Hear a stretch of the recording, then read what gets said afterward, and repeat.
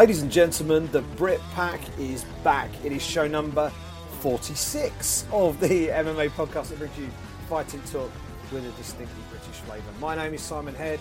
I'm a mixed martial arts journalist from the UK, as is my podcast inspiring partner, Chamak Sandhu. How are you, mate? I'm very well, Si. It was a busy weekend in the world of mixed martial arts with two back-to-back UFC events, but it was also a busy weekend in the Sandhu household as me and my wife celebrated our 4-year wedding anniversary. So I had a celebratory kind of Thai massage, then we had some steak in the evening with some wine, and now we're just kind of rolling right into what is going to be yet another super packed busy week in our world. Nice. Congratulations on the 4 years. Thank you. Yeah, do you know I've been married 11 years? Wow, that's amazing. My wife deserves a medal. That's all I'm saying. That's all I'm saying. But yeah, no, that's great stuff, mate. That's great stuff. And you are dead right. We've just had a busy week. We've got an even more busy week this week. Very quickly, just to let you know, on this week's show, we're going to look back at International Fight Week, pick out the key talking points, give our respective takes on the big stories that came out of Las Vegas last week.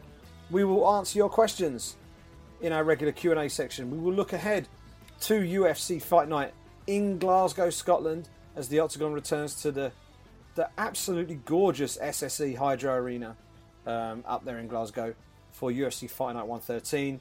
And there's a small matter of the Floyd Mayweather-Conor McGregor press tour landing right here in England at Wembley Arena.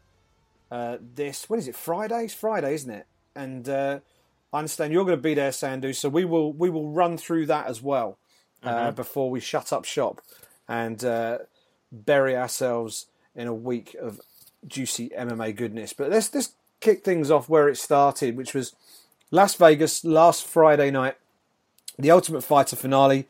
We mentioned on last week's show that if you were in town and you had a few dollars spare to get yourself into the building, you would do yourself well to watch this card because there were some sneaky good fights on that card. And even if the rest of the card didn't really live up to the billing, the main event just paid for your ticket many, many times over. Justin Gaethje, former World Series champion, comes in and has a fight for forever contender, as I wrote down the other day, against Michael Johnson. Only went 2 rounds, but it was an absolute barn burner. Sandhu, have you seen a better fight in the last 2 or 3 years than Gaethje versus Johnson? That one's right up there for me.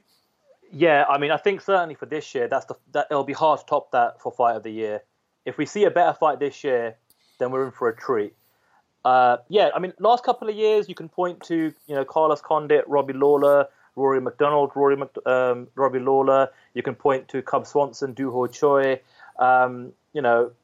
We've got a long history of MMA now. You can always, if we spent some time really thinking about it, I'm sure we can pick out some awesome fights. But I think perhaps in the context of, say, within 2 rounds, in the context of somebody making their UFC debut, in the context of an opponent who's never been finished by knockout or TKO before, that's when you start to really think about what an amazing feat this actually is and how awesome a fight it was. A great performance by Gaethje, a great win by Gaethje.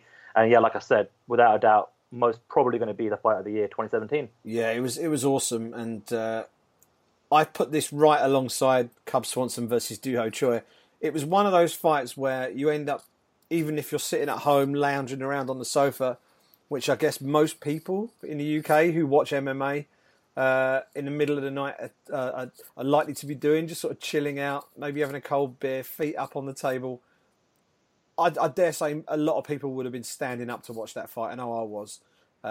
It was a fantastic contest. The big question now, Sandhu, is what happens with Justin Gaethje next. He's in the best weight class for great fights. There are so many options available. Assuming everybody's available when Gaethje's next fit, who would you like to see him in there with? Forget the rankings for a second. If you just want you want Gaethje in another barn burner, imagine a UFC talent relations team say, Sandhu, we want Gaethje to top that performance. We want him in an even better fight than the Johnson fight. Who's the best dance partner for the next fight, do you think? Wow. I mean, honestly, Simon, take your pick. You got Khabib Nurmagomedov, undefeated. Imagine building up a fight between Khabib and Justin Gaethje. Somebody, though, has to go right there and then, right? Tony Ferguson, as tough as nails. That would be an amazing fight.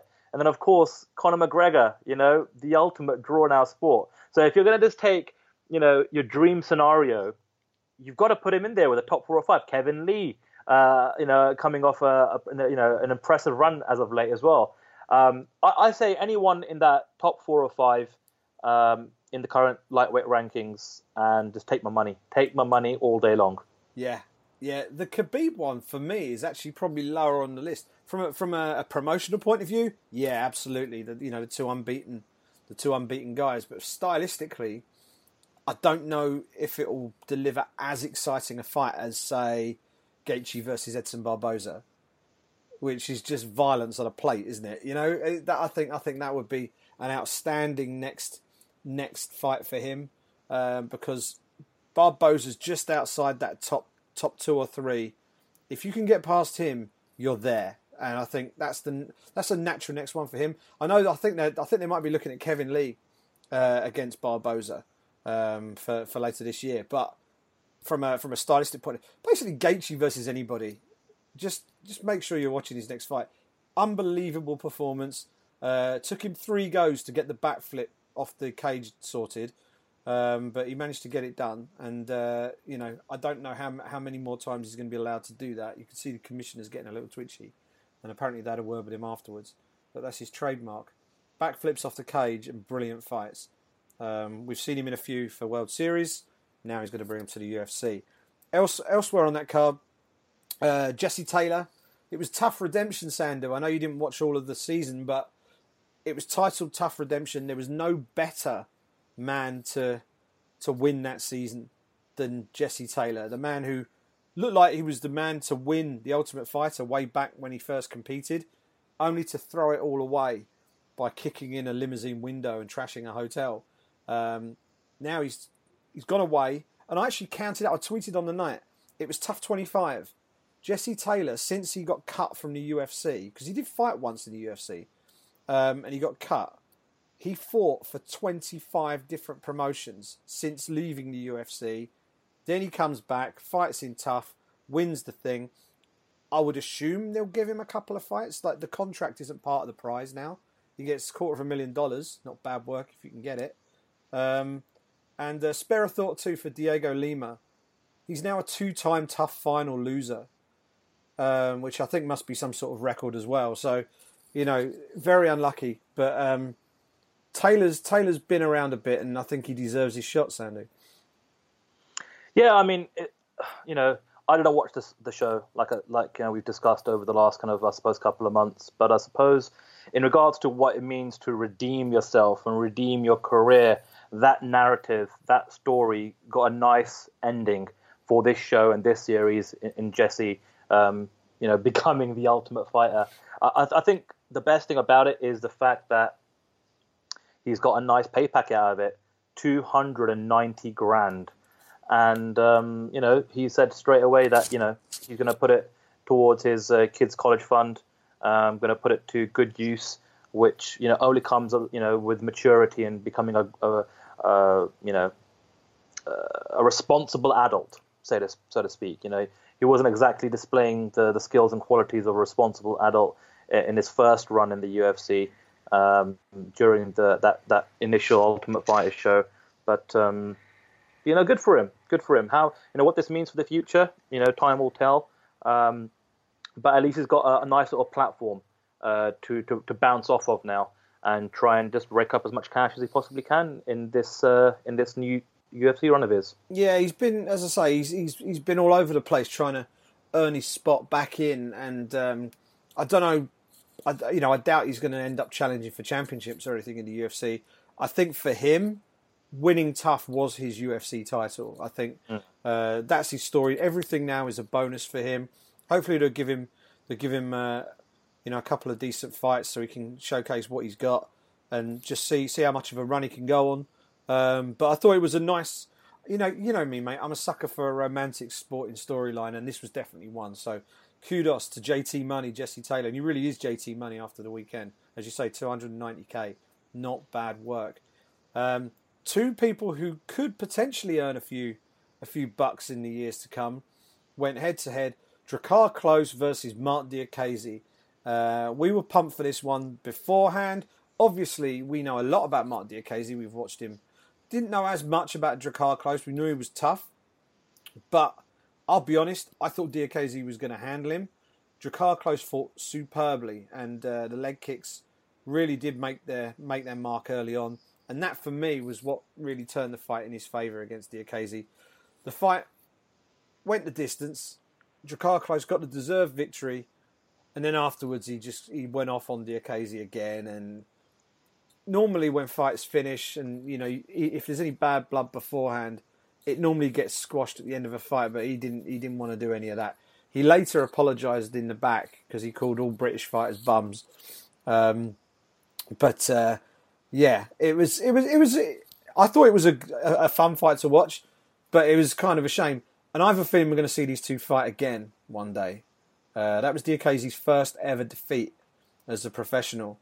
What did you make of his performance, and how quickly would you like to see him back in there? Yeah, that's a good question, Simon. I mean, I think one of the things we spoke about on last week's show was the fact that it's been amazing to see Diakiese get so many fights in. Still within the first year of his UFC run, hasn't tasted defeat before, and I suppose sometimes you strike while the iron is hot, as they say, right? Now, looking back, hindsight being what it is, maybe it might not have been a good idea to kind of rush so many fights back to back like that. Maybe in hindsight, it would have been better for him to kind of continue to develop his game. He's been out there at American Top Team, grafting away, adding to his skill set. He's still only in his early 20s, only 24 years old. But that's hindsight, Coming into the contest itself, we were really high on Diakiese, and rightly so, because, he's been phenomenal, not just before his UFC run, but particularly in his UFC run. Now that he suffered his defeat, it's a bit of a weird one, because I know fighters want to get in there straight away, just to kind of get back in the win column, get that confidence going again. If he is going to fight sooner rather than later, it might make sense for him to jump back on a European card. We've got Rotterdam around the corner and Gdansk in Poland as well. But this isn't the end. Let's not, what I mean? I actually think it's good for fighters in a way. I mean, every cloud has a silver lining. But sometimes carrying that undefeated streak and carrying that O can be a big monkey on your back. And now Diakiese doesn't have to worry about it. He's tasted defeat. He knows what it's like physically and mentally to have to deal with it. He'll still be dealing with it right now. His initial responses on social media have been very, very positive. And, that's what makes a great fighter in the long term, So I'm sure he'll kind of reassess everything, look back at the fight, analyze it, see what went wrong. See where he wasn't able to implement his own game plan, and just improve from it. So I'm actually now looking more forward to his next fight, because I want to see how he rebounds from this. Yeah, I completely agree. I think there's, you speak a lot of sense there. I think this is mixed martial arts. Undefeated records aren't forever. You know what I mean? Very, very rarely do you get a case where a fighter runs all the way to the very top of the sport and stays undefeated on the way. Diakiese's still very young in the sport. And I thought that the fight really did turn very early when Drakkar Klose nailed Diakiese with a perfectly placed low kick that Mark wasn't able to check. And that really completely altered his game plan. Diakiese ended up having to fight southpaw, and I think that took a lot of his power striking away. That fastball right hand he's got was, that became his lead hand at that point. So I think it took a lot of Diakiese's best tools away from him. It made him relying more on his kicks than perhaps he would have wanted to, which again made him a little more predictable for Klose. So I think we're going to see Diakiese come roaring back, and I completely agree with you. I think he's still a prospect. What we now know is we now know a little bit more about Drakkar Klose. As Brits, we haven't seen much of him. And I know that some of our journalist colleagues from the States and Canada, they were quite high on Drakkar Klose going into this fight. So it means we've got two good young prospects on the way up. They've met early in their careers. And as I say, I wouldn't be at all surprised if maybe 2 or 3 years down the line, if they're both still doing well, we might see them go head-to-head again, but possibly with a ranking number next to their name. Who knows? We'll see how it goes in the future for both guys. Last thing to mention for the tough finale, Jared Cannonier kind of laboured really to a late TKO stoppage over very late replacement Nick Roerick, who I think he was due to fight this coming Tuesday at the Dana White Contender Series, which kicks off on Fight Pass. I'm looking forward to that. I'll mention that in a second as well. He was due to fight on that, but then got drafted in as a late replacement to fight Jared Cannonier. Made a good fist of it and did pretty well, I thought. Cannonier won the fight, which was all fine. You know, that's all. You know, the fight was what it was, but the thing that came afterwards was the thing that really interested me. We always talk about fighters maximising their time on the mic, and Cannonier knew exactly who he wanted to call out, and he did it in a respectful way, but he did it in a very clear way. He wants to fight Gokhan Saki, which that's a brave call out, but it's also one that makes a whole lot of sense as well, because Cannonier, it's hard to see where he fits in with the guys above him in that 205-pound division, and because of the way the division is set, there aren't that many really huge names he can build his name off below him. So calling out Gokhan Saki makes a lot of sense to me. And I know the Rotterdam card isn't that far away. It might be too short a turnaround time. But that wouldn't be a terrible matchup to make, I don't think. What do you reckon?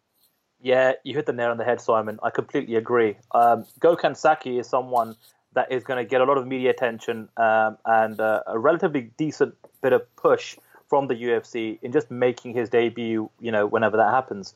And so for Cannonier to call him out, it's perfect, because you're going to have an opponent that you're most likely going to slot onto a main card for, number one. And hell, if it's in Europe, it may even be a upper echelon main card. It could be that the third, fight from the top, or maybe even a co-main event, because there's so many people that are willing to go and watch a Gokhan Saki fight. They're willing to buy tickets, and he is going to be a bit of a draw in our part of the world here in Europe.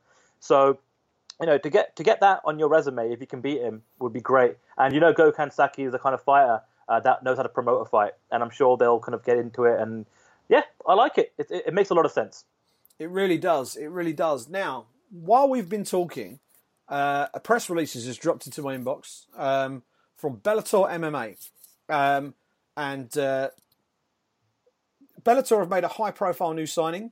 You know this because I think you pretty much broke the news. You were the first person to actually put it out there that this looked like it was going to happen. And it has since been 100% confirmed. It has then been rubber-stamped. And here we are. Bellator MMA signs top-ranked middleweight Gegard Mousasi to an exclusive multi-fight contract. Very, very interesting signing. When you think that Bellator have recently signed Rory MacDonald and Ryan Bader, you could argue that this Gegard Mousasi signing is right up there with the best of the signings they've made. It's probably between him and Rory Mac, I would say. And he's kind of a double threat, because he can compete at middleweight, or he could jump straight into that light heavyweight division, which they're building up quite nicely, and become a real threat at 205 pounds. Let's not forget, he used to be the Strikeforce 205 pound champion, and of course he's very well known to Scott Coker, having fought for that promotion back in the day. So you broke this developing story early on Twitter today, Sandhu. What do you make of the signing? What do you make of the situation with Mousasi? And why do you think that he's opted to go this route rather than re-upping his deal with the UFC? Well, first of all, we spoke a little bit about this before we started the podcast today, Simon. You and me both, we're not breaking news type reporters. That's just not what we do. That's just not our style. Me, certainly not. I don't cover the sport full time and put in as many hours as a full-time journalist would to establish relationships and have the right connections to do something like this on a regular basis. But this morning, was one of those occasions where something fell into my lap, and I ran with it, and it's become, I suppose, the biggest news story of today, at least. And I think, first of all, for Bellator, massive signing. I think it's right up there with the Rory McDonalds and the Chael Sonnens, especially when you take into consideration the win streak that Mousasi is on, and probably a little bit more than just the win streak. I'd say the way Mousasi's personality has just shone through in the last 18 months to 2 years. He's really come on leaps and bounds, and I feel like for a guy, at his age, where he's still in his mid-30s or something like that, he's just finally become, I think, the all-round perfect fighter that is a promoter's dream. He's all action. He finishes fights. He wins fights.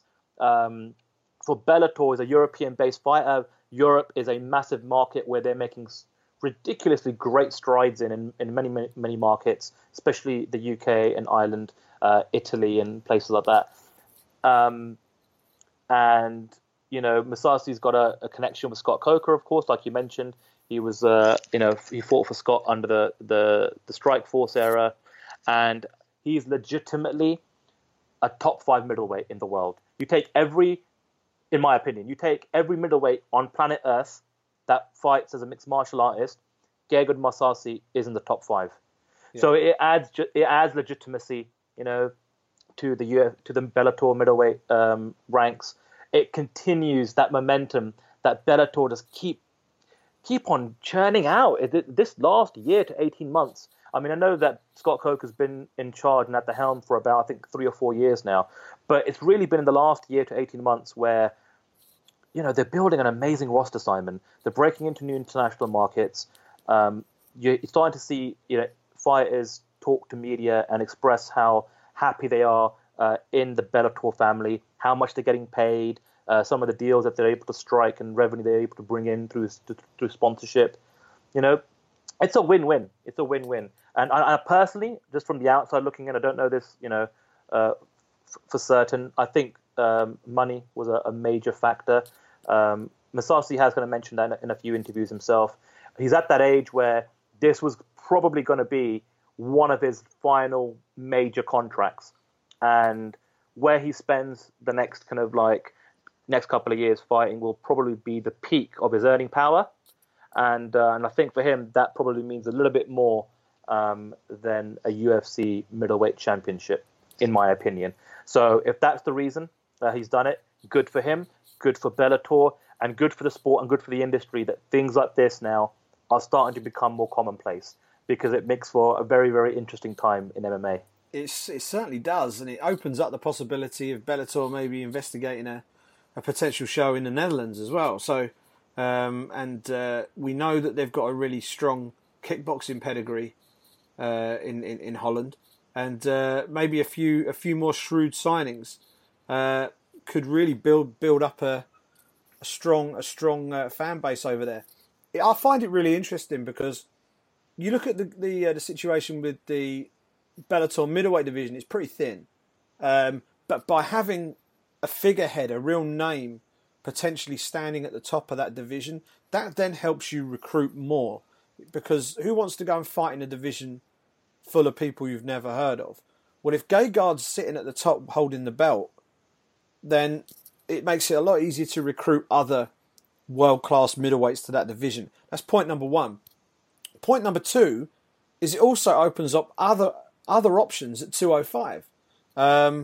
There are already a growing band of top-level 205ers beginning to accumulate under the Bellator MMA banner. And Mousasi, while he said in a press release here, I'm coming after the Bellator middleweight championship, the odd busman's holiday at 205 would make a lot of sense to me. So I think it gives them options. Just to give you the quotes from the press release very quickly. Bellator President Scott Coker said, "I'm thrilled to welcome Gegard to the growing Bellator family. He's one of the most well-rounded fighters in all of MMA and can compete in multiple divisions, so that really opens up some exciting matchmaking opportunities for us and for the fans. We're looking forward to having him compete on Spike very soon." And Mousasi's quoted here as saying, "I'm looking forward to fighting in Bellator. I have a long-standing relationship with Scott Coker that goes back many years. Be ready. I'm coming after the Bellator middleweight championship. Don't forget, this is a guy with 50 pro fights on his record. Outstanding record, 42, 6 and 2. And he's beaten a who's who. You know, he's got an incredible record. The more I think about this, the more I think this is as good, if not better, than the Rory McDonald signing.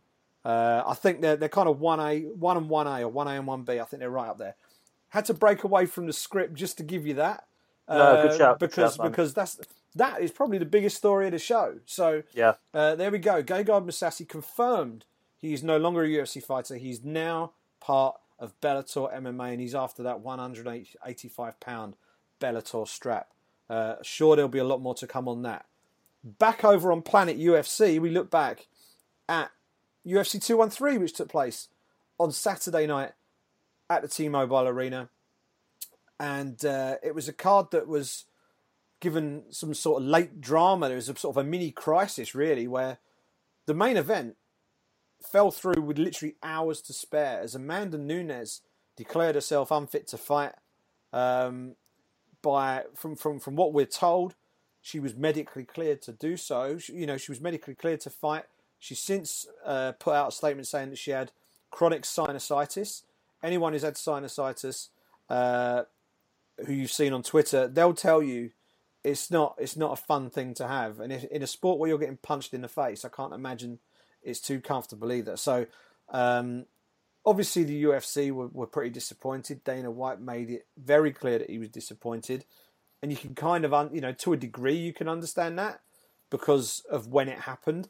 But also, it's also slightly unrealistic to expect a champion to jump in there if they're not really good to go. So, my opinion, I'll give you mine while I'm rambling, Sandu.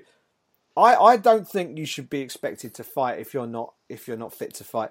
Okay, the doctors have medically cleared you, but do you know what I mean? And all this talk, I've seen all these keyboard warriors on Twitter saying she's scared. She's not scared. She beat Valentina Shevchenko already. She's absolutely smashed everybody since then. She's a world champion. She's got no reason to be scared of anything. So I don't buy that defence at all. I just think she just wasn't 100% fit. She wasn't good to go. So she's pulled herself out. There's lots of nuances and arguments over whether she should have the power to do that and still have the belt. I think Kevin Ioli asked the question in the press conference. I think it's pretty much as it should be. She wasn't good to go. She's withdrawn herself from the fight. And they're going to try and rebook it. I think they're going to try and do it for UFC 215 in Edmonton in September. So best thing for that, really, just get it booked. Get it rebooked quick as possible. And let's just get the fight made and move on. Do you think there's much drama with this, or is it just a bit of a storm in a teacup, do you think? It's really unfortunate to have this all played out, Simon. And I think one of the major things to take away from it, it's if you're a fighter and this happens to you, or if you're part of the team, the camp, management, agent, coach, whatever, try and get ahead of the story if you can. Because whoever can get information out first usually controls that narrative. Spot on. And it can either be a positive or a negative detriment to you down the line. So with that being said, the first kind of person or outfit to release any information was Dana White and the UFC through MMA Junkie, and then you start to kind of hear reports where she had passed her medical and the doctors had approved her medically fit to fight, yet she pulled out. And then you've got Dana White giving quotes where he's saying it's 90% mental and 10% physical and things of that nature. And I think people have to understand is the UFC machine is massive. It's really hot on a pay-per-view weekend.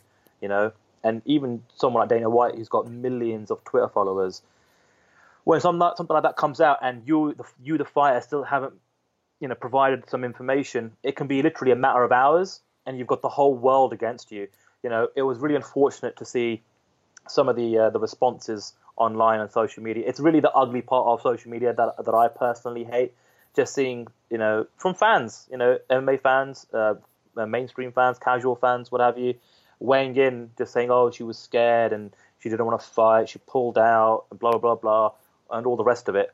Listen, you know, considering what she had to deal with, chronic sinusitis, I've never experienced it, so I can't tell you what it feels like. But yeah, like you said, Simon, I followed a lot of other people sharing their experience of it online, and it seems pretty horrific if you ask me.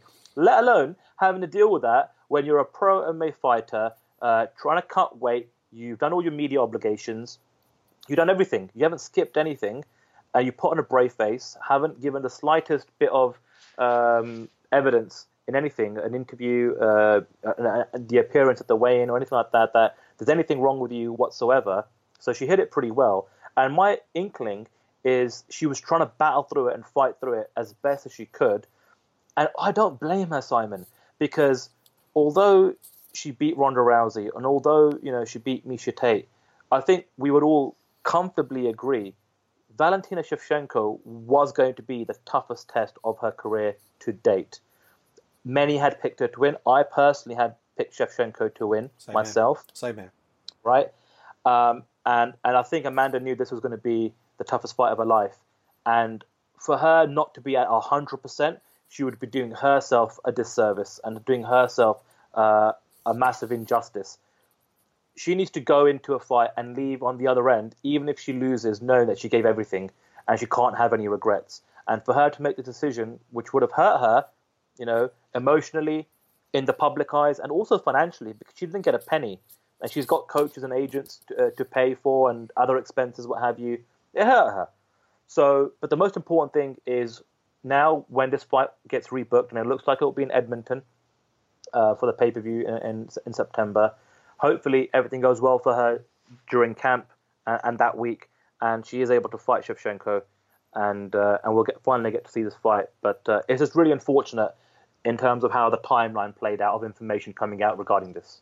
It's really interesting, this, because we've seen two high-profile instances of a female UFC champion who the way that they've dealt with the media or haven't dealt with the media has had an enormous effect on how the fan base and the public view them.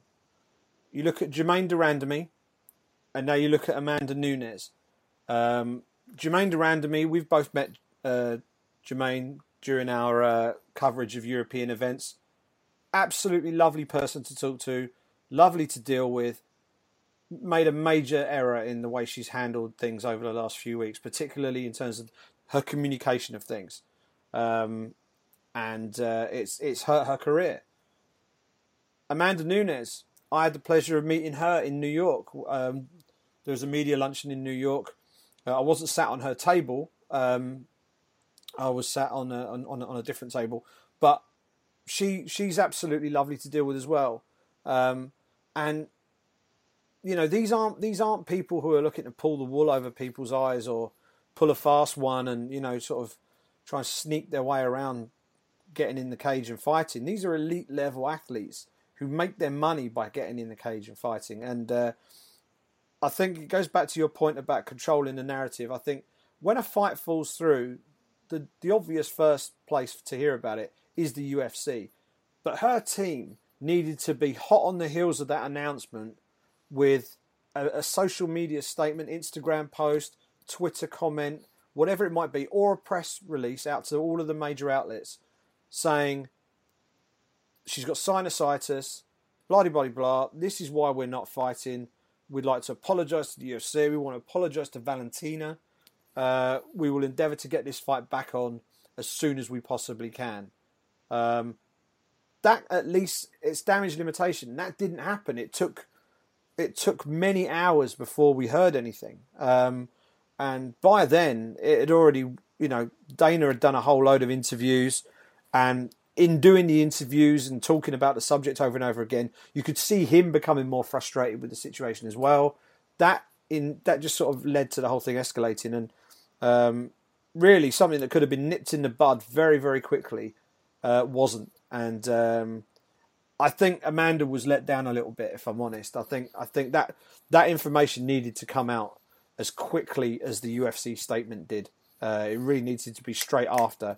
Yep. So if UFC statement comes out at 2:01, you want to be pinging. You want to be hitting send on your social media post or your press release. So So yeah, hopefully, I think the best thing from here, get them in a fight. Hopefully 215, as has been suggested, and then we can move on. That was the drama at the start of the event. Thankfully, we had another world title fight on the card. It was an interim title fight for the middleweight belt. Robert Whittaker, Yoel Romero. Everyone was expecting it to be a cracker. It was a cracker. It was a great fight. Romero won the first 2 rounds. On my card, I think he won the first 2 rounds on all 3 judges' cards as well. He also badly injured Robert Whittaker's left knee in that first round, to the point that Whittaker was basically fighting on one leg for the rest of the fight. But somehow, Bobby Knuckles managed to grit his teeth, and his corner were brilliant. You know, they just kept it nice and calm. They were flip-flopping between the corners on the coverage. And especially at the end of the fight, Romero's corner were going sort of frantic at him, saying, "You've got to win this round, you've got to win this round." Whittaker's corner, nice and calm. Make sure you win this one. Win this one, you're home. It's all good. But I thought that Whittaker's corner were outstanding. They managed to get him not thinking about the injury and just knowing what job he had to do in the next 5 minutes.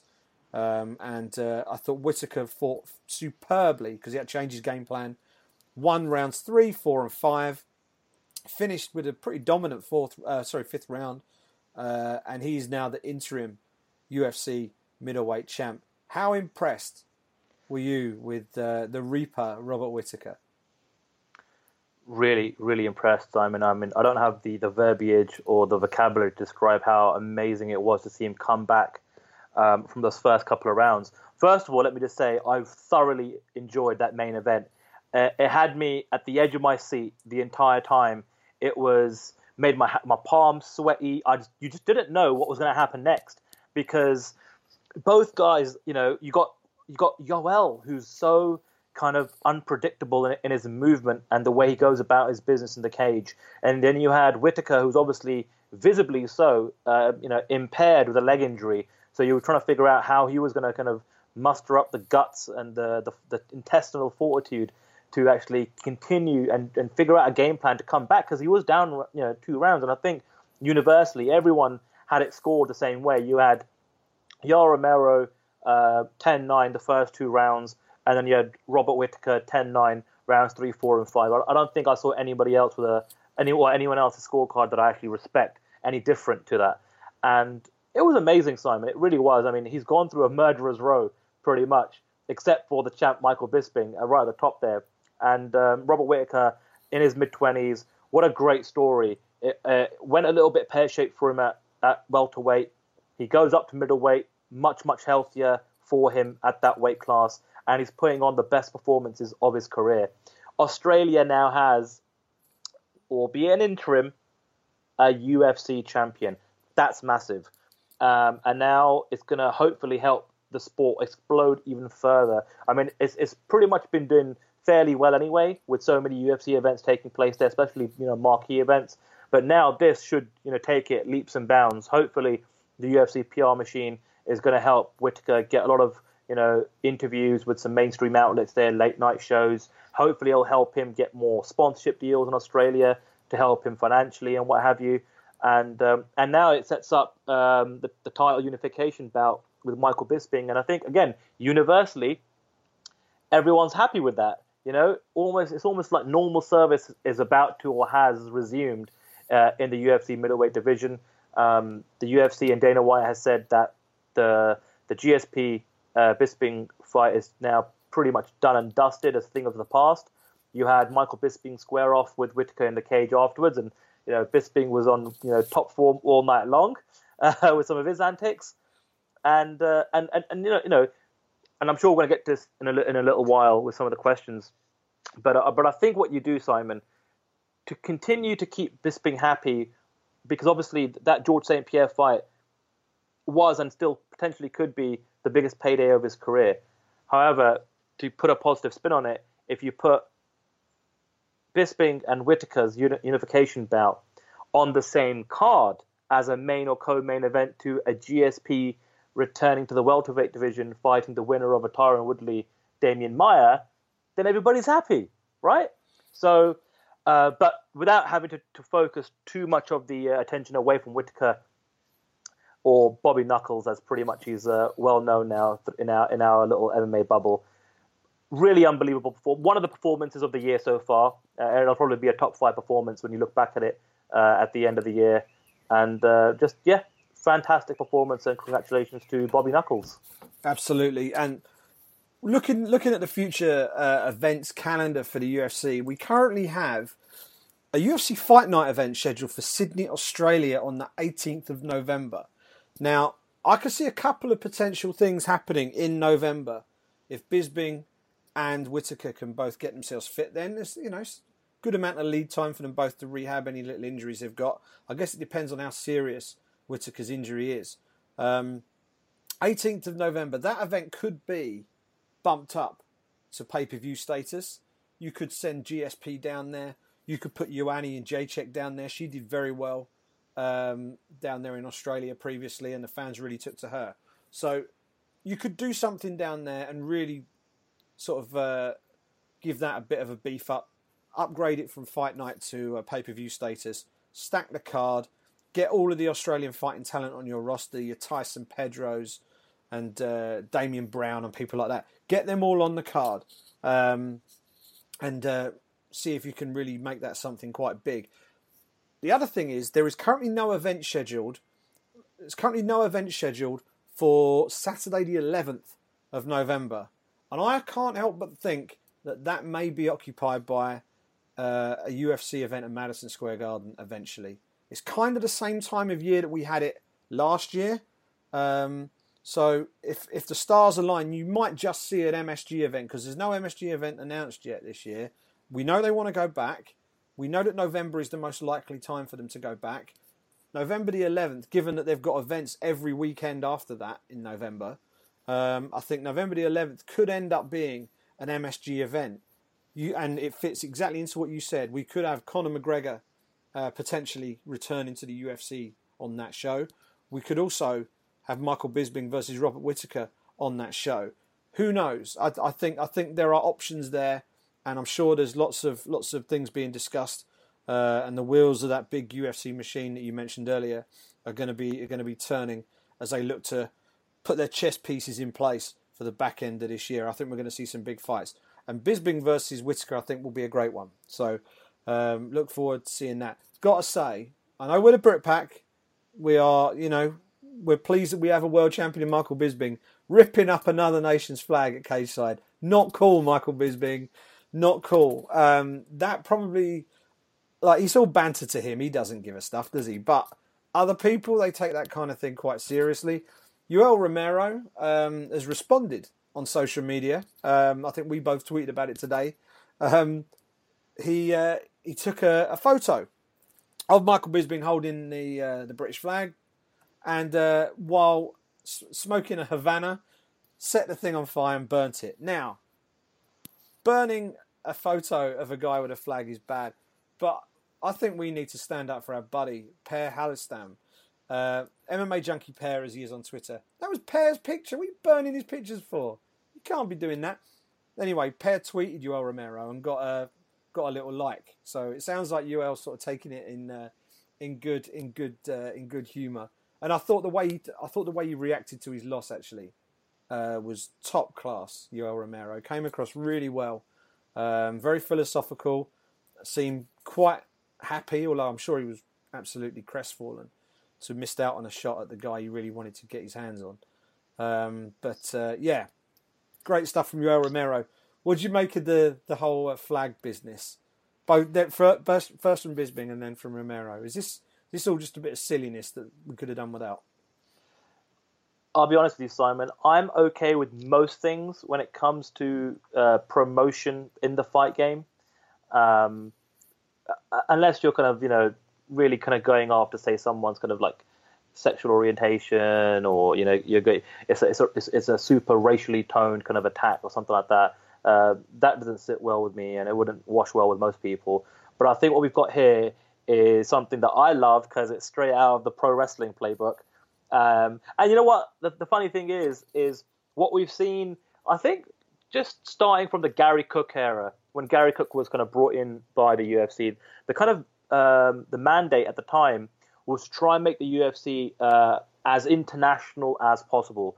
They really try and highlight the nationalities of fighters, and you see that with the fight kit colors. You see that with the promotional material that'll come up. You'll see that on social media, and I think the fact that both Yoel and Bisping have gone back and forth now, attacking each other's flags, it's all fun and games. It's all fun and games, and I think what you've got now, it's funny because although Yoel Romero lost on Saturday night, I really want to see Romero Bisping big time. I really want to see that fight, and I hope at some point before Bisping and Romero both call it a day, considering their ages. I hope they get it on, because this has been bubbling now for a good year. It's been bubbling for a while, and every time they interact in whatever shape, way, or form it is, it just escalates. But it escalates within the realms that I'm comfortable with, and I'm happy. I'm comfortable saying that.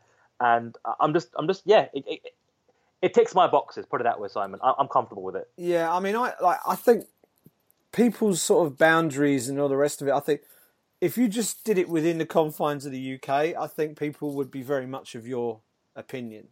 I think if you look at it internationally, imagine if it was someone burning the American flag, all hell would have broken loose, or someone would have been tearing up an American flag. That would have gone down like the proverbial poo sandwich, right? It would not have been good, right? So I think because of the way that different nations have, the respect they have for their flag, I think it's kind of teetering on the line of whether it's acceptable or not. Internationally, we might be okay with it over here, but it's not our nation that we're sort of disrespecting when we're tearing flags up. So you know what I mean? So it's kind of, I thought it was, I mean, when I saw Yoel Romero burning a photo of Bisping and the Union flag, I wasn't outraged in any way.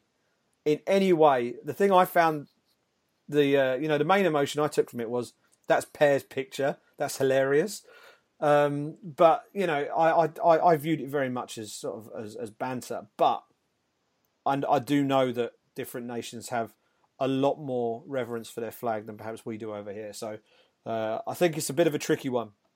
And Bisping, sometimes he does tread that line sometimes. But I wouldn't be surprised if someone just said, "Take it easy, Mike. Just take it easy." But that was a great fight. And Bisping Romero, if you want Bisping Romero to happen, you got to be cheering on Bisping to beat Robert Whittaker, because I think if Bisping loses his belt, I think he hangs his gloves up. So we'll see what happens. And even then, I don't know if that Romero fight would ever happen. I have a feeling that ship may have sailed with Romero's defeat to Whittaker at the weekend. But we will see. We will see. Also on that 213 card, we were hoping to come away knowing who the next top contender for the UFC heavyweight title might be. But we don't. Alistair Overeem took on current number one ranked heavyweight Fabricio Verdum, former UFC champion Verdum, against former Strikeforce and K1 Grand Prix champion Alistair Overeem. And it wasn't vintage stuff, was it? It was pretty low key. Overeem, who used to just be a marauding kickboxer who had good submissions, and he just used to steamroll people. Now he's very safety first, fights off the back foot, and it was a pretty nondescript fight. Really, it wasn't that interesting and exciting to watch. Overeem won the first two rounds just. Verdum clearly won the third round. One judge scored it a draw, the other two scored it for Overeem. I think the plan was for him to win that fight and call for a title shot. Dana White said, "You're not getting a title shot off a performance like that." Given that that's been said, Sandu, who do you want to see Overeem fight next? Wow. That's an interesting question and a good question. I guess you got to wait and see what the outcome is of the Francis Ngannou fight, right? With JDS. With JDS, yeah. You got Francis Ngannou fighting JDS now. Is Kane book signed? I can't remember right now. I don't know if he is. Okay. Well, here's what I do. If Francis Ngannou has an amazing performance, starches JDS, in my opinion, you give him the shot. You put him right up there with in the title fight with Stipe Miocic. It's a fresh fight for Miocic. Francis Ngannou's got a ton of momentum. He's a bit of a fan favorite with Dana White at the moment. He's out there in Las Vegas. He's moved out there now, so he's training in the Performance Institute pretty much daily. And then I think perhaps as a co-main event, you perhaps book an Overeem and Cain Velasquez or something like that. Going by the rankings as they currently are, Cain Velasquez is number 2, Alistair Overeem is number 3. I've got a feeling that'll change to 1 and 2 come this week's update with Verdum losing. He's actually currently occupying that number 1 spot as we currently speak. And that's the way I'd do it. I agree. I don't think with a performance like that you can justifiably give Overeem the title shot.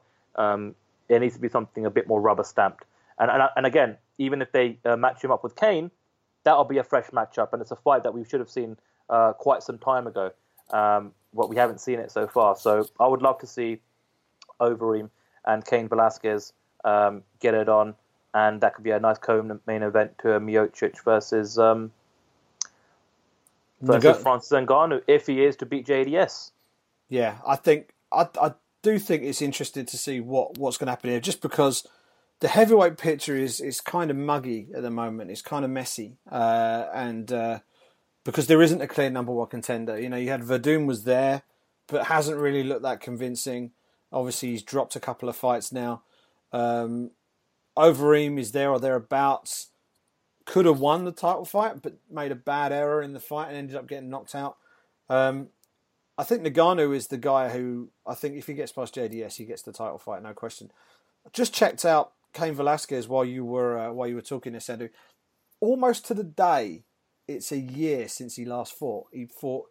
We're recording this on July the 10th, 2017, and Travis Brown was Cain Velasquez's last opponent, and that was on July the 9th, 2016, at UFC 200. He hasn't fought since, and he isn't booked to fight again yet. So that may well be the one to make. That may well be the one to make. So we'll see. I'm struggling to think of another viable option really, unless Miocic is going to take a bit of a breather, and then they can do Ngannou versus Overeem if Ngannou gets past JDS. We'll see, because obviously Overeem's got a knockout win over JDS. If Ngannou gets a knockout win over JDS, they're both in a position where they got comparable performance against a common opponent. So I don't know. It's a tricky one, but what we do know is that Miocic stands head and shoulders clear at the top of that UFC heavyweight division. One person who isn't going to be challenging for the UFC title anytime soon is Mr. Travis Brown, who has had a remarkable fall from grace after being ranked as high as 3rd, I think, in the UFC heavyweight division at one point, and was considered as someone who could potentially be a heavyweight champion in the future. But he lost to Alexei Oleinik, and I called it on last week's show, Sandu. I called it on last week's show. If you fancy a bet, get Oleinik by submission, and lo and behold, he won by submission. Fought well. And that's 4 losses on spin for Travis Brown. I think it's 5 out of 6. And I think it might even be 6 out of his last 8. That's not great. And Dana White was asked about this in the post-fight press conference. And he made no bones about what he thought should happen next. He said he thinks Travis Brown should retire. So should he retire? Should he go off and fight for someone else? What next for Travis Brown? Well, I personally don't think he can hang in the UFC anymore. That's for certain. He's just not good enough, Simon. He's just not good enough right now. Can he? Is he athletic enough? Does he have the resources to get back to the monster he was a few years ago? Yes. Again, outside looking in, I don't know the details, but it seems to be that the turning point for this recent run of losses for him was when he went to Glendale Fight Club. That was just something that kind of coincided with this run. Before that, he was with Jackson Winklejohn, which is a fantastic gym, team, camp, one of the best in the world. And he was doing pretty well under them, Simon. Not bad at all. And he made a decision that I personally feel as though has impacted his career ever since. I think he needs to leave the UFC. I don't know if he should retire. That's a personal choice for a fighter. It's not as if, I suppose, he's in his 40s like Fedor, getting clipped and knocked out in the first round or anything. He's fairly competitive, but it's just he's losing fights. He's competing, but he's losing, and he's continuing to lose time and time again. I think he'd be a perfect signing for a Bellator, the number 2 promotion in the world right now. It keeps him. It would keep him if they were to sign him in the public limelight for North America, being on Spike. I think it'd be a great addition to their heavyweight roster. You could always do him versus Matt Mitrione again. That's a nice sort of fight there, considering how the last fight went between the two in controversial circumstances. And but yeah, no, I don't think he should retire personally, but I don't think he's good enough to hang in the UFC anymore. Yeah, I tend to agree with that. I thought it was interesting, and it was actually something that our friend John Morgan brought up on his podcast, the MMA Roadshow. Is the fact that Dana is saying that he should retire, rather than does that mean that he wants Travis to remove himself from the UFC by retiring, rather than have the UFC cut him, which then allows him to go and fight for Bellator? Now, Travis Brown going and fighting for Bellator, in and of itself, probably won't be a huge concern for the UFC, given Brown's form. But Travis Brown's about to marry Ronda Rousey.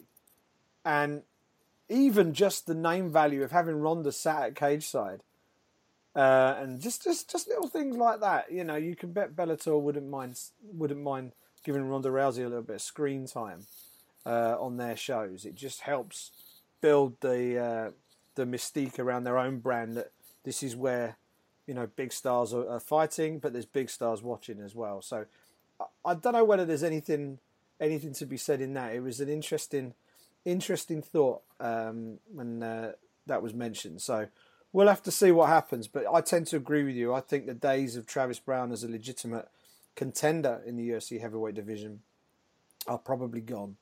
And in the heavyweight division of any combat sport, the minute you start getting beat regularly, you have a major problem from a longevity point of view, because you normally can't sort of manage your way through fights at heavyweight, because you either get smashed or you don't. So it'd be interesting to see where his next move is, whether it's retirement, whether it's looking to get released so that he can then go and fight for someone else. But we'll have to wait and see on Travis Brown. Let's do some questions, Sandy. Let's do some questions. Let's do it. So thank you everyone for tweeting your questions in. As always, you can reach out to us at the Britpack MMA. That is the Twitter handle, and you don't have to wait until we put the call out. You can always do it throughout the week. If you fight night, it's always a good one. Everyone's always active on social media. Come fight night, something controversial happens, you want to talk about it or actually get our opinion on it, hit us up at the Britpack and we'll include it in the show on a Monday night. So the first one comes in from Stuart Tuckwell, and he asks, who would you give the next heavyweight title shot to? Overeem, Kane, or wait to see if Ngannou beats Dos Santos at UFC 215? Well, we've pretty much already covered that one, Simon. You know what my thoughts are on that.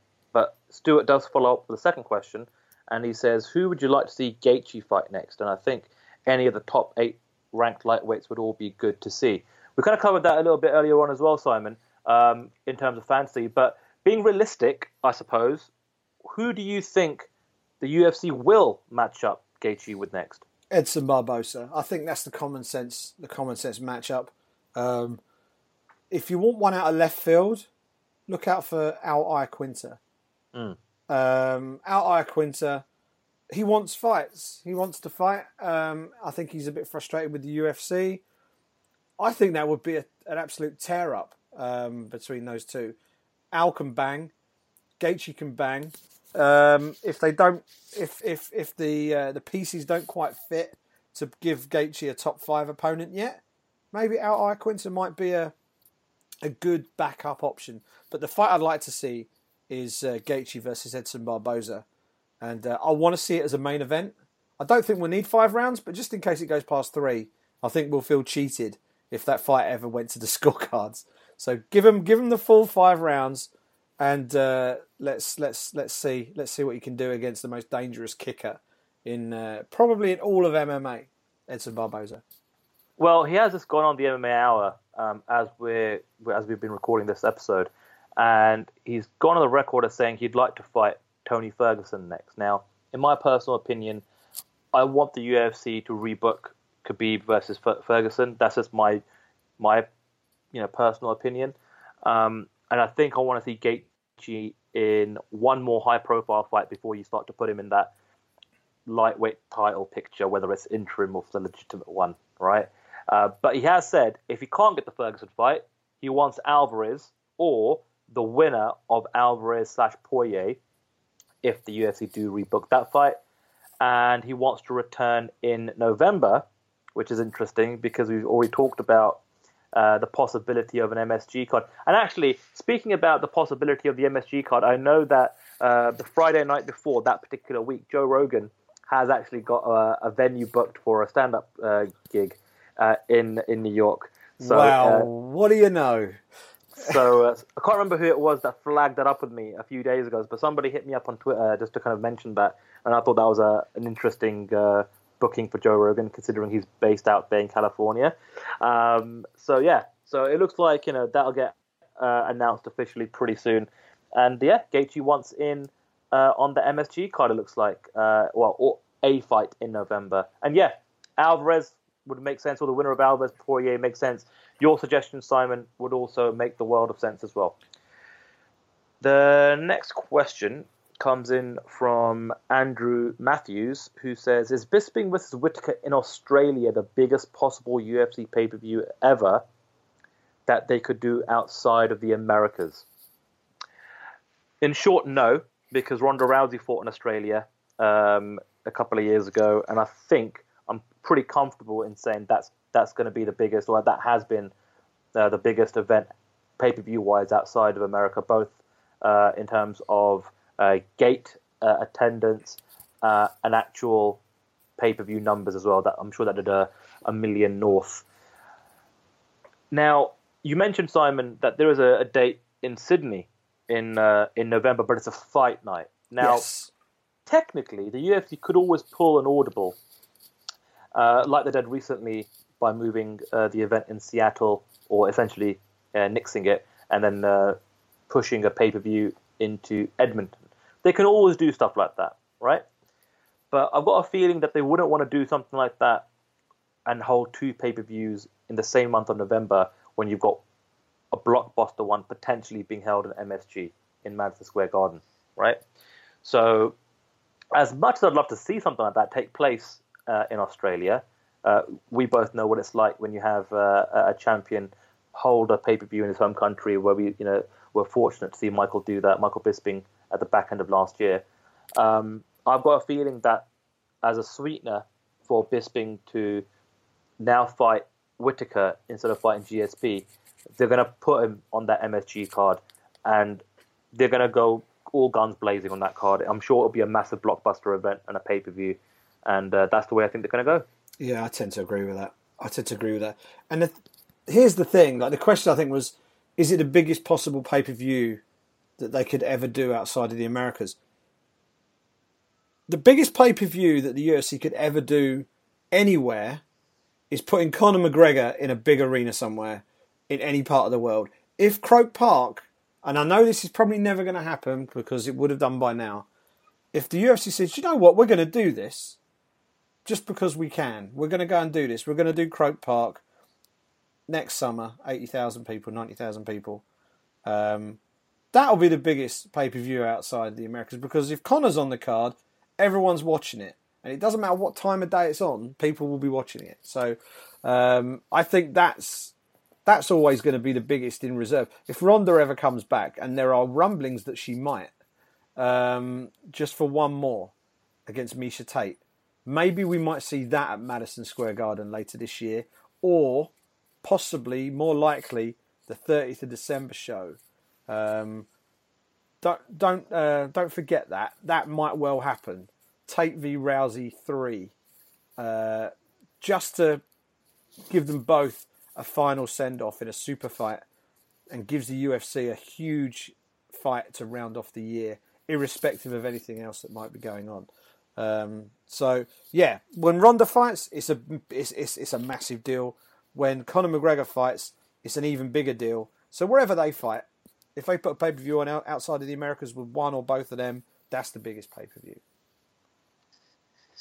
Final question this week comes in from Talia Kicks, who says, how did yous get into MMA journalism? I've got a feeling this person's Scottish. And any advice for fellow upcoming MMA reporters / journalists from the UK or Europe? So Simon, you and me both got a different path in many respects, I suppose. I suppose I can kick off with this one, Simon, and you can go into it. I had absolutely zero aspirations in getting into this field whatsoever. And like I mentioned at the start of the show, I'm still not doing this full time. I haven't done this full time whatsoever. I'm still holding down a full-time job. I'm a freelance contributor to MMA Junkie. It fits well with my schedule. It doesn't really interfere too much with work. I can cover the European events. I've been privileged enough to cover a few big US blockbuster pay-per-views once in a while as well. And I'm just trying to do the best that I can, given the platforms that I've got at my disposal. That being social media, that being this podcast with my good friend Simon Head. And my background is actually in film production. I did a film studies degree, and that's how I was initially able to find a bit of a niche within covering the sport. Now you can cover anything, any subject, any topic area, any industry in many different facets in 2017. Social media, video, radio, audio, like a podcast, writing. Now, within all of those bits and pieces, I suppose I would say where I excel at the most is on social media and video content. I produce video content. That's how me and my good friend Abu Suban, who is now a salaried member of the MMA Junkie team, the majority of the video content that you see on MMA Junkie has probably been chopped up by Abby. Me and him started a YouTube channel many, many years ago now. I'd come up with the concepts and the ideas. Little did I know at the time that I'd also have to double up as on-camera talent, which is something that I wasn't prepared for in getting into this field. And it's something that was actually a massive learning curve for me. I feel as though now I'm at the stage where I'm comfortable being on camera, interviewing fighters, doing the whole thing with the mic stick and what have you. But that's not initially why I wanted to get into this. I wanted to find myself in a situation where I could add value. And fortunately, both me and Abby working really hard together, producing some excellent video content on our YouTube channel, got snapped up by MMA Junkie. And it was John Morgan who initially gave us the first opportunity by bringing us into the fold, introducing us to the team. And since then, we were able to do so many great little projects. The one that comes to mind is the one that really puts on the map big time.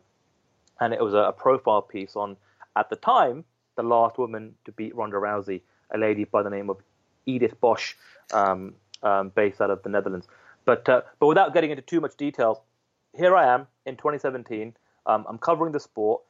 Any advice I'd give to journalists, I said, look, or aspiring journalists, I said, look, if you're maybe 16, 17, 18, and you're going to go to university, and you can afford to go to university, I personally still think that doing a degree is your best bet. I've not been able to do that because I'm not going to spend another 30 grand or whatever it costs these days to do a degree at my age. Fortunately for me, I've had mentors like John Morgan. I've had friends like Simon Head who are well more experienced in this game and this field than I am.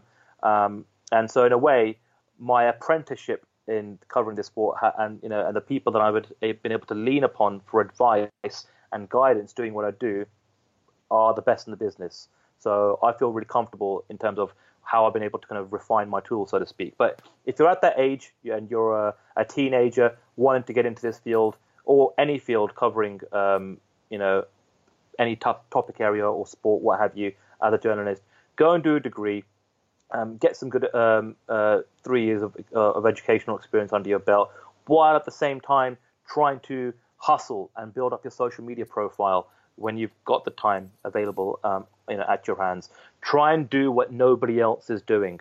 Try and be unique and whatever coverage that is, whether it's written or audio or video, social media.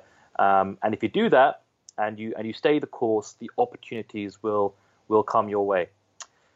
I hope that I've been able to kind of answer the question as best as I can from my ability, Simon. But like I said, we've both had vastly different paths to get to this point. So I'll just turn it over to you so you can share your story. Yeah, I'm a sports I've been a sports journalist for 18 years. I started out, first journalist job I did, I worked for free for about 3-4 years doing hospital radio, and I worked on TalkSport before it was actually on the radio. It used to be on the internet.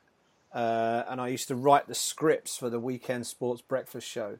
Very briefly, I was there for a bit on what it was effectively like unpaid work experience, and I ended up doing some other bits and pieces, and then became a football journalist. I was a football journalist for about 10-15 years, working in the betting and gaming sector for a while, and then when I moved across and got into working for the Daily Mirror, I'd done a load of football stuff in the past, working for the FA and a few other places as well.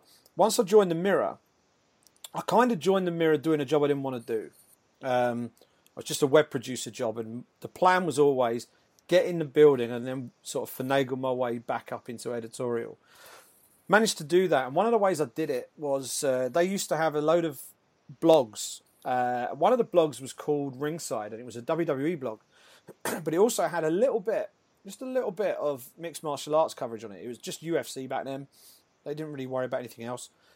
And I became very good friends with the guy who ran it, and still am today. And we decided, from him doing the wrestling and me doing the MMA, as his time gradually started getting pulled away to do other projects, we'd flip the blog over.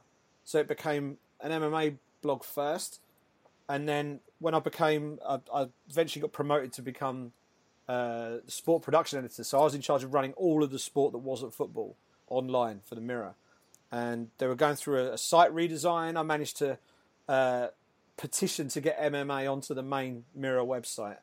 And we managed to get that done. So we then managed to establish the Mirror's MMA coverage on the main Mirror website rather than as some little sideline. So very proud of that. We got that going. That became a huge traffic driver for the website.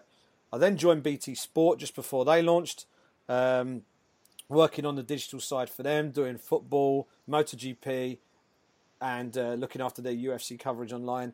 Then I joined The Sun, was their full-time MMA journalist and reporter, it was a great opportunity working full-time covering the sport that I love. And unfortunately, they decided that they could do it on the cheap, and they decided to make me redundant just before they needed to give me redundancy payoff. So that was nice of them. And I'm now freelance.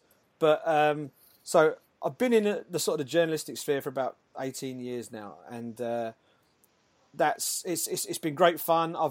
The last 2 years with The Sun, I managed to actually travel the world and see events I never dreamt of. You know, my first ever event on American soil was UFC 189, McGregor versus Chad Mendes, International Fight Week.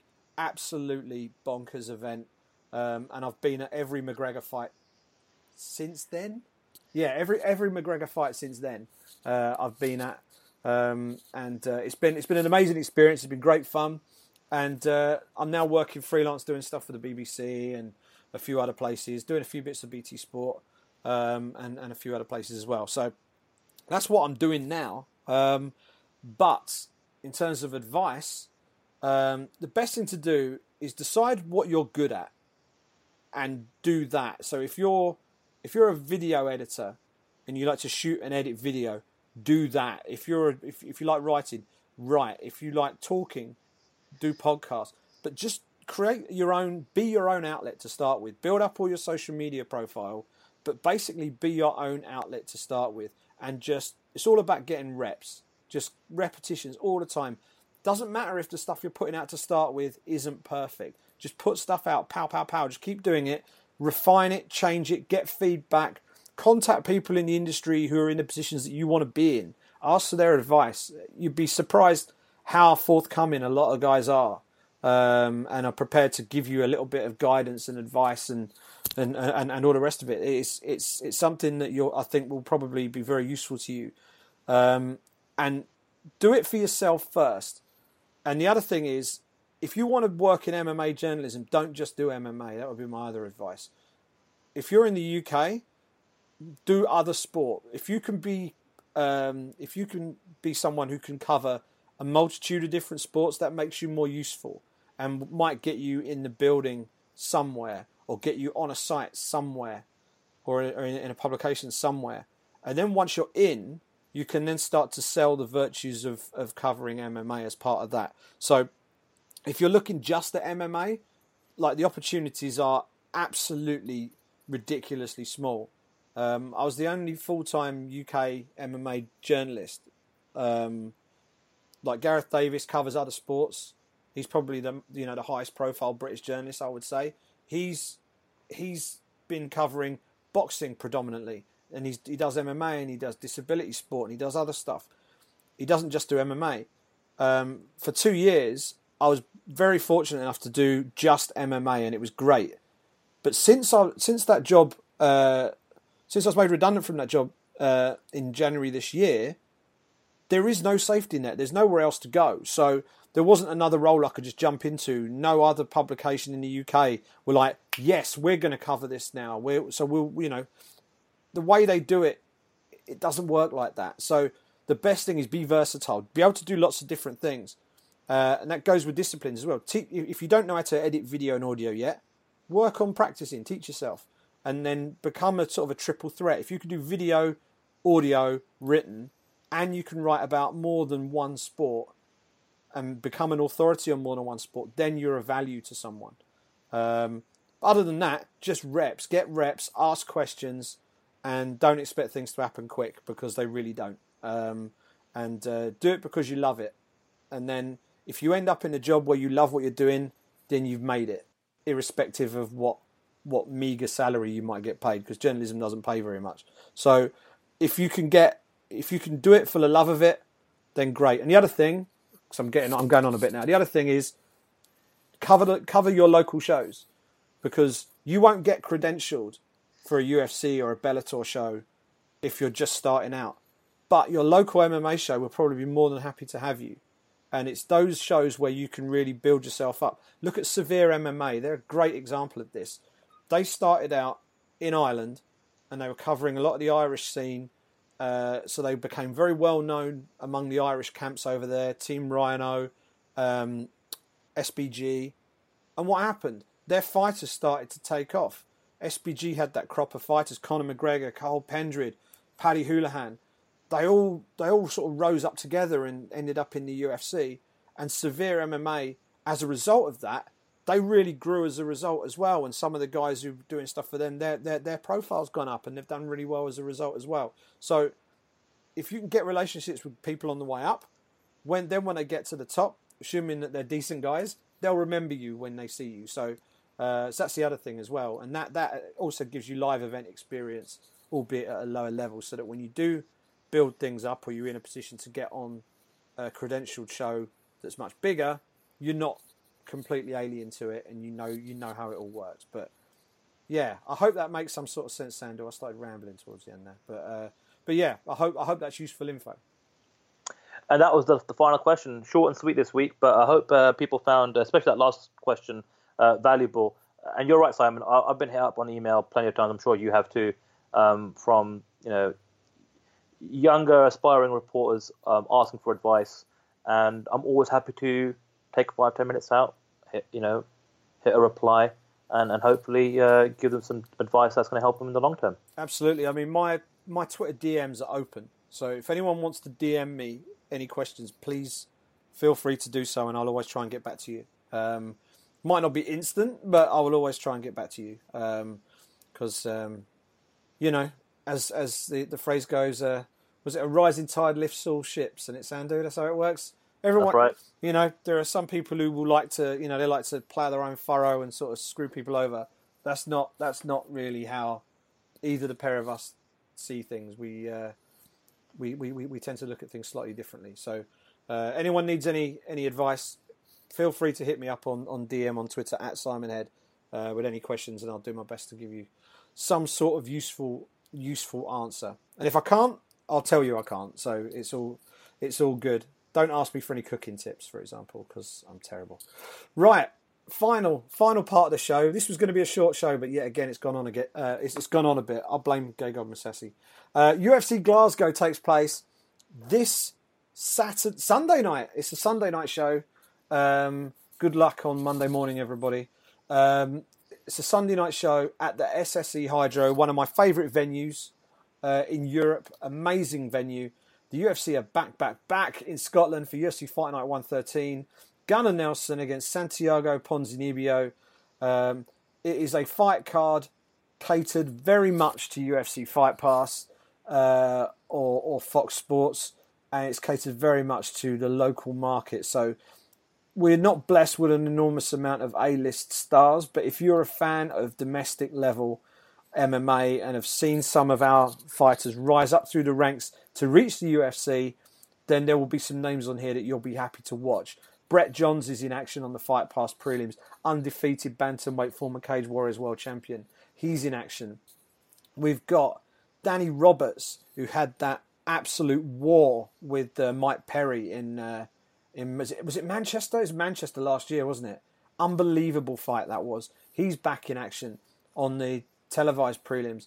And then on the main card, we've got Paul Craig in action on home soil against Khalil Roundtree. Jack Marshman, who is never in a bad fight, against Ryan James. That's a sleeper fight of the night, by the way. Stevie Ray Paul Felder is the odds-on for fight of the night. Joe Calderwood versus Cynthia Calvillo. And then Nelson versus Ponzinibbio. Sandu, give me your top three. What three fights are you most intrigued, excited, eager to take in next Sunday? You're going to be up there covering Fight Week for MMA Junkie. Who are the people you're most looking forward to talking to, and which fights are you most looking forward to seeing live?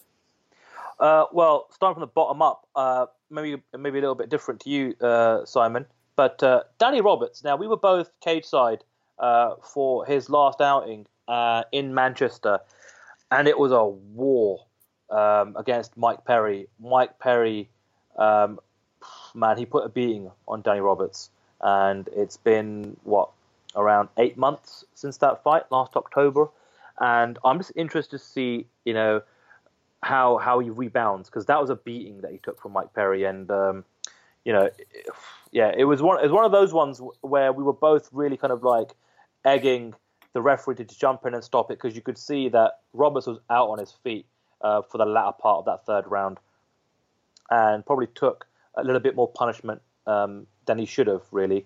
But that just shows what a true warrior he really is, to keep on his feet and to try and survive. But yeah, so anyway, back to the point.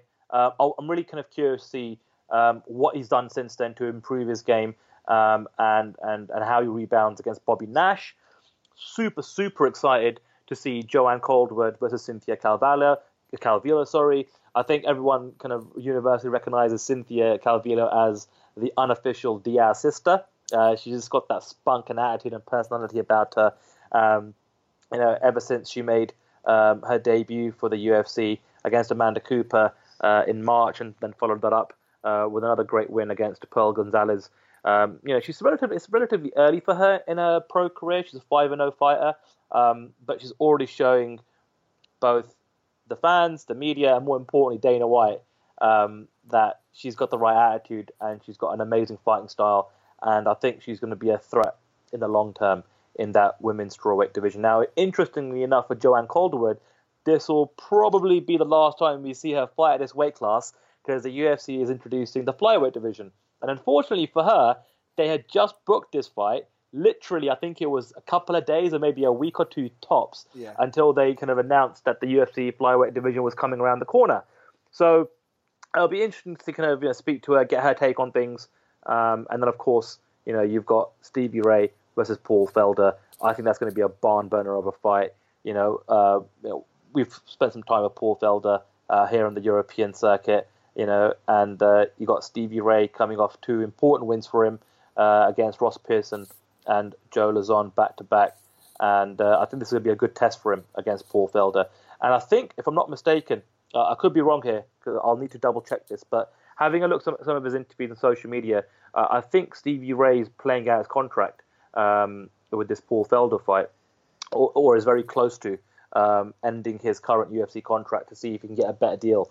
So that'll add the stakes. I want to question about that actually, because I'm pretty sure I've seen that recently in some of his social media posts. Obviously, I haven't mentioned main event, and it kind of goes back to some of the points you were making at the start of the segment, Simon, where here in Europe, we're starting to see perhaps not your super A-list fighters be put into a position. Now, don't get me wrong. I like the fight, Gunnar Nelson, Santiago Ponzinibbio. Would I like to see Nelson perhaps fight somebody in and around where he's ranked or maybe just ahead of him? Yes. But he's the one that's decided to accept this fight. It's close to home. It's a short flight over for him to Glasgow. I'm sure he's the betting favourite. I expect him to win quite comfortably, in my opinion. But it was a bit of a strange choice, so to speak, to put, Nelson and Ponzinibbio in a main event of a Glasgow show where the Scottish fans are going to come out in droves and be super, super passionate. I think that fan base and that market deserved something a little bit more marquee value, in my opinion. Yeah, I think I can agree with that. I think Ponzinibbio is one of those fighters who he's good. He's really good. I mean, he's an all-action fighter. He's exciting to watch. He comes forward. I think he's tailor-made for Gunnar Nelson, though. I think he's absolutely tailor-made for Gunnar Nelson. And I think the way the timing of this works, if Gunnar Nelson gets through this one unscathed, then that means he should be nicely set for Madison Square Garden in November. Because you can bet if Conor McGregor is going to come back on that card, then you would think that Gunnar Nelson might well be on there with him. So that's another thing to bear in mind as well. Fights I'm most looking forward to, other than the ones you mentioned, Jack Marshman, Ryan James. Ryan James is sort of a big, solid, come forward sort of fighter. Jack Marshman loves nothing better than to just walk forward and exchange punches. I think that will be a good, fun fight. I wouldn't expect too many submission attempts in that fight. I think you watch it finish by submission. Now I've said that, but I think that one could degenerate into a slugfest pretty quickly. We've got James Mulheron making his UFC debut against Justin Willis. That's one to look out for. British heavyweight. Danny Roberts. I'm interested to see how Danny Roberts goes. Neil Seery is in action, and we haven't mentioned Neil Seery. This should be his retirement fight. He's fighting Alexandra Pantoja, who I know very, very little about. But I do know a lot about Neil Seery. And, as someone who's covered a few of his fights, and, we've both been there and watched some of his fights. We were both there in Belfast when his fight with Ian McCall fell through on weighing day. He was absolutely crestfallen. So hopefully nothing happens in the lead up to that fight and he gets to get in the octagon and go out on his own terms on fight night. Danny Henry, Scottish prospect who is a EFC champion down in South Africa. He's joined the UFC and he's taking on Daniel Tamer, brother of David Tamer. And from the reports I've heard, he's even more of a nutcase than David Tamer. So I can't see that being anything other than entertaining as well. And Brett Johns, I enjoy watching Brett Johns as well. And finally, first fight of the night, Leslie Smith. There are a few people in the active roster of the UFC who are more vocal in campaigning for improved fighter rights than Leslie Smith. And she also happens to be an absolute warrior when she gets in the cage as well. So she's first fight on against Amanda Lemos. So there's some good interesting fights on that card. Perhaps I haven't got the Stardust there. Could have done with just a little bit of sprinkling of Stardust on the top of the card. But I think we'll see some good fights on Sunday night. That'll be live on BT Sport, and it'll be live at a sensible time, which, given it's on a Sunday night, is probably for the best. You can imagine a few sore heads north of the border going into work on Monday morning. But that's UFC Glasgow, and that all pretty much wraps us up. The only other thing to mention, of course, Sandu, is we've got certain Mayweather versus McGregor press conference taking place this Friday, SSC Arena at Wembley. Tickets, if you listen to this, if you're one of the early adopters of this show, people who want to tune in or get the show as early as possible after we release it, you might just have enough time to get your tickets. They go on sale, sale. They're available to get online via the SSC Arena website. Tuesday, midday. Make sure you get them quick because they will go very, very quickly. Sandy, you're going to be there. What are your thoughts, and what are you expecting? Dana White's already said it's going to be a shit show. What do you think it's going to be? Well, I hope I'm going to be there. I hope we're both going to be there. I think we're both expecting approvals of our media credential applications to come through in the next 24 hours or so, as of this recording. But yeah, I'd like to think that we'll both get our credentials approved. It's always a bit of a new system because we're kind of technically applying through Showtime Boxing and Showtime Sports, who we don't really have a long-standing reputation or rapport with, but they are partnering with the UFC, and hopefully the UFC PR team know who the folks are based in London from the MMA side of things that they'd want to have there to cover the event. But yeah, so hopefully it will be there. I don't know what to expect. I guess I'm going to expect what we normally get out of a Conor McGregor press conference, which is lots of good quotes, lots of entertainment, lots of fun. This whole week will be interesting to follow, actually, both from LA to Toronto and New York, and then obviously the final pit stop. Save the best to last, Simon. That's what I always say. Save the best to last with the London show on Friday, and they're calling it a show. If you know, when I got the press release, they kind of said the doors open at 5 p.m. at the SSC Arena in Wembley, and then the show starts at 7 o'clock, which is interesting. So we'll see what's available. Actually, as we're speaking, it looks like our good friend Ariel Helwani of MMAfighting.com, he's going to be hosting alongside Brendan Schaub and Paul Malignaggi, and they're going to serve as analysts for LA, New York, and Toronto, which is an interesting move by Showtime to get them on board. Mauro Ranallo will also be in LA as a host. So that'll be interesting. So, I mean, if that's LA, New York, and Toronto, interesting to see. Who are we going to get then? Who are we going to get? I mean, I certainly haven't had the call, Simon. I don't know about you. No. So, yeah, interesting. And I think these are the bits and pieces that will add the bells and whistles to the fans. I mean, it's for free. You're going to want to get everyone's hot take on, what will transpire. I'm looking forward to the atmosphere. This is the one opportunity that I think a lot of the Irish will, get. Obviously, it's a bit of a bummer that Dublin didn't get on the list as a host city for this world tour. So I'm expecting lots of Irish to fly down to London for the day. They'll probably make a weekend out of it and probably stay for the weekend. It's nice weather at the moment. It's summertime here in London. You're going to have tons of Irish that are based here in London that are going to want to see it. Plus, you're going to have just hardcore fans. But you know what I'm looking forward to most, Simon? It's going to be the mixture of boxing media, MMA media, boxing fans and MMA fans. And this is going to give us one opportunity, and maybe, in some respects, the only opportunity to see how we all get along, or maybe we don't get along at all. Who knows?